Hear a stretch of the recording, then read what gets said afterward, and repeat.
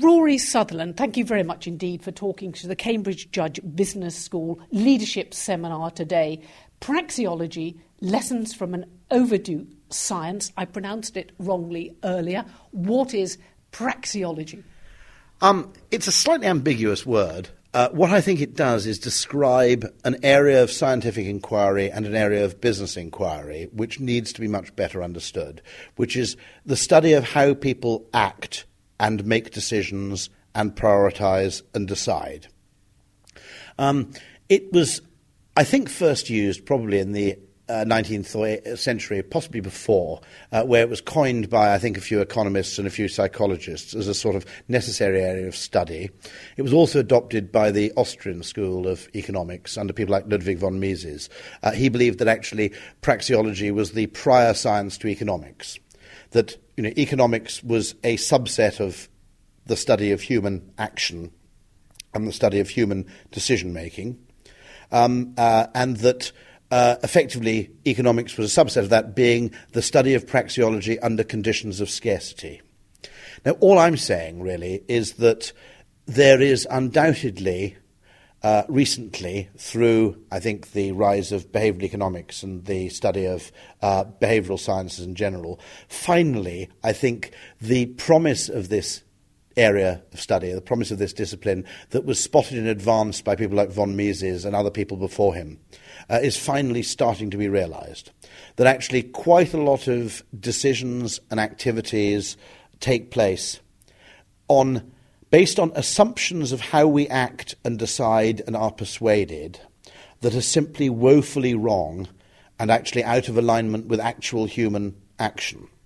And I think huge effort, both in the business world and in the political world as well, is wasted because of that failure to really study what changes people's behaviours and how people can actually either adopt new behaviours or be encouraged to maintain existing ones. Now, you held your audience here at the Cambridge Judge Business School tonight at the Leadership Seminar spellbound, and I don't use that word lightly, by the stories and your command of those stories from your story bank of how actually we don't like McDonald's, but we go to McDonald's far more often than we actually go to the elite restaurants, that if the engineers weren't in charge of British Rail, we'd enjoy our journeys more because we'd have Wi-Fi and larger tables, not just shorter journey times. You're so in command of this subject, praxeology. Tell us why, as a business person, I should listen to it and think about it. The simple fact is that business has become over-reliant on two very valuable but incomplete areas of human insight. One of them is sheer logic, which is the neoclassical model of assuming that people are continuous utility-optimizing, homo economicus, rational engines of perfect information translated into perfect decisions, which is the model applied to them by economics and to some extent by accountancy and the spreadsheet culture, the assumption of perfect rationality in decision-making. The other one is, of course, market research, where you ask people to explain or predict their own behaviours and the reasons for those behaviours. Now, whereas both those things have value, in the great phrase, all models are useful, all models are wrong, but some of them are useful.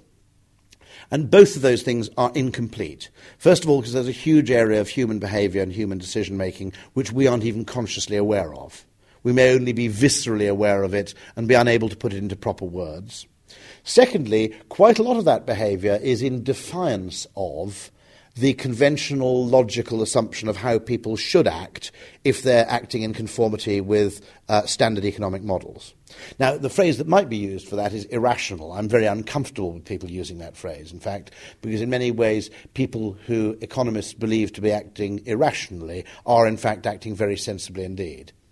But the vital thing is that if you rely too much or exclusively on market research and on assumptions of rational behaviour by consumers, then you will actually make, one by one, decisions which are either individually catastrophic because they fail to account for how people really behave and act, or decisions which collectively and cumulatively prove very, very unsuccessful. Let me give you an example of an extraordinary business decision, because you like my stories. I love your stories, and so did the audience. This is a new story, which wasn't actually in my talk. But I think it shows extraordinary and rare human understanding. And it's the founder of Sony. First of all, he actually disregarded market research, which told him that people didn't want a Sony Walkman. Lots of people said, why on earth will I pay money to walk around with music in my head? I'm not remotely interested.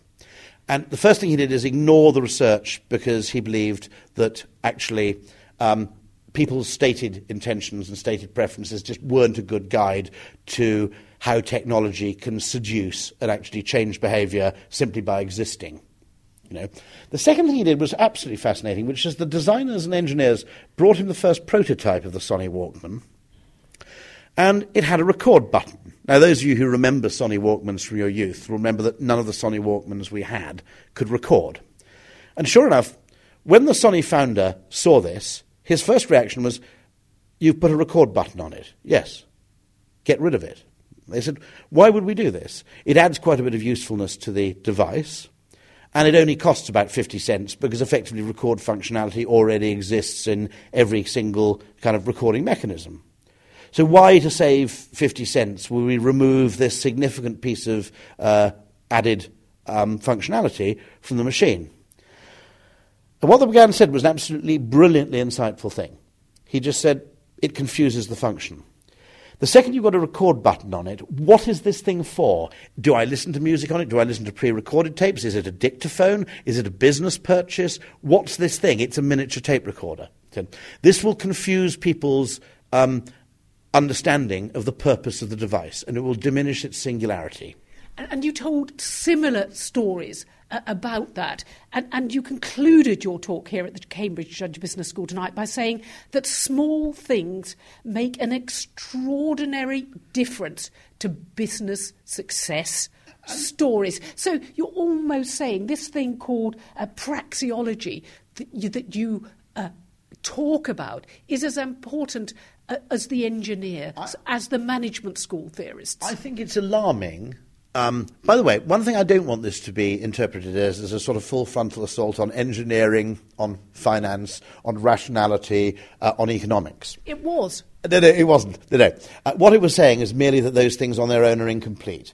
I'm very, very grateful for engineering culture. Most of the world's significant problems, from sanitation to electrification, have been solved by engineers.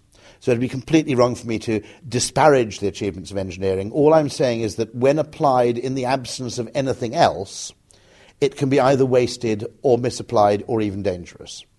So, don't get me wrong, there's a huge place for great engineering and scientific expertise, but it's also useful if that's married to an understanding of what people actually appreciate and how people actually think and act.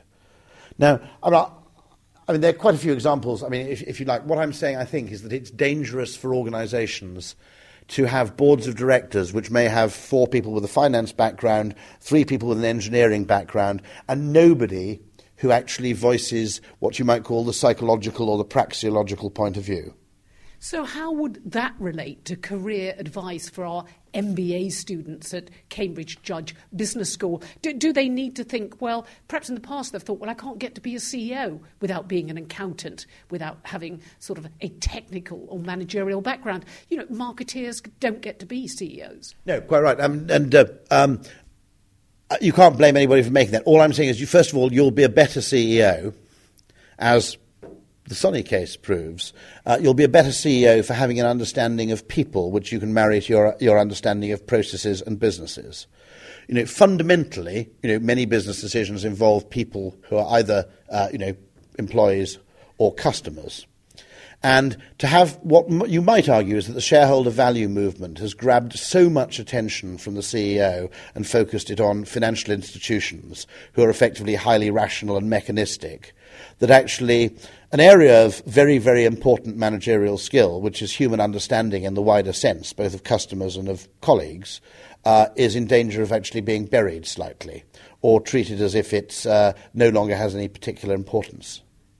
Rory Sutherland, thank you very much indeed for talking to the Cambridge Judge Business School podcast series today, our leadership seminar. I've learned so much. Thank you very much. Me too. I love it. Thank you. Back next year, I hope.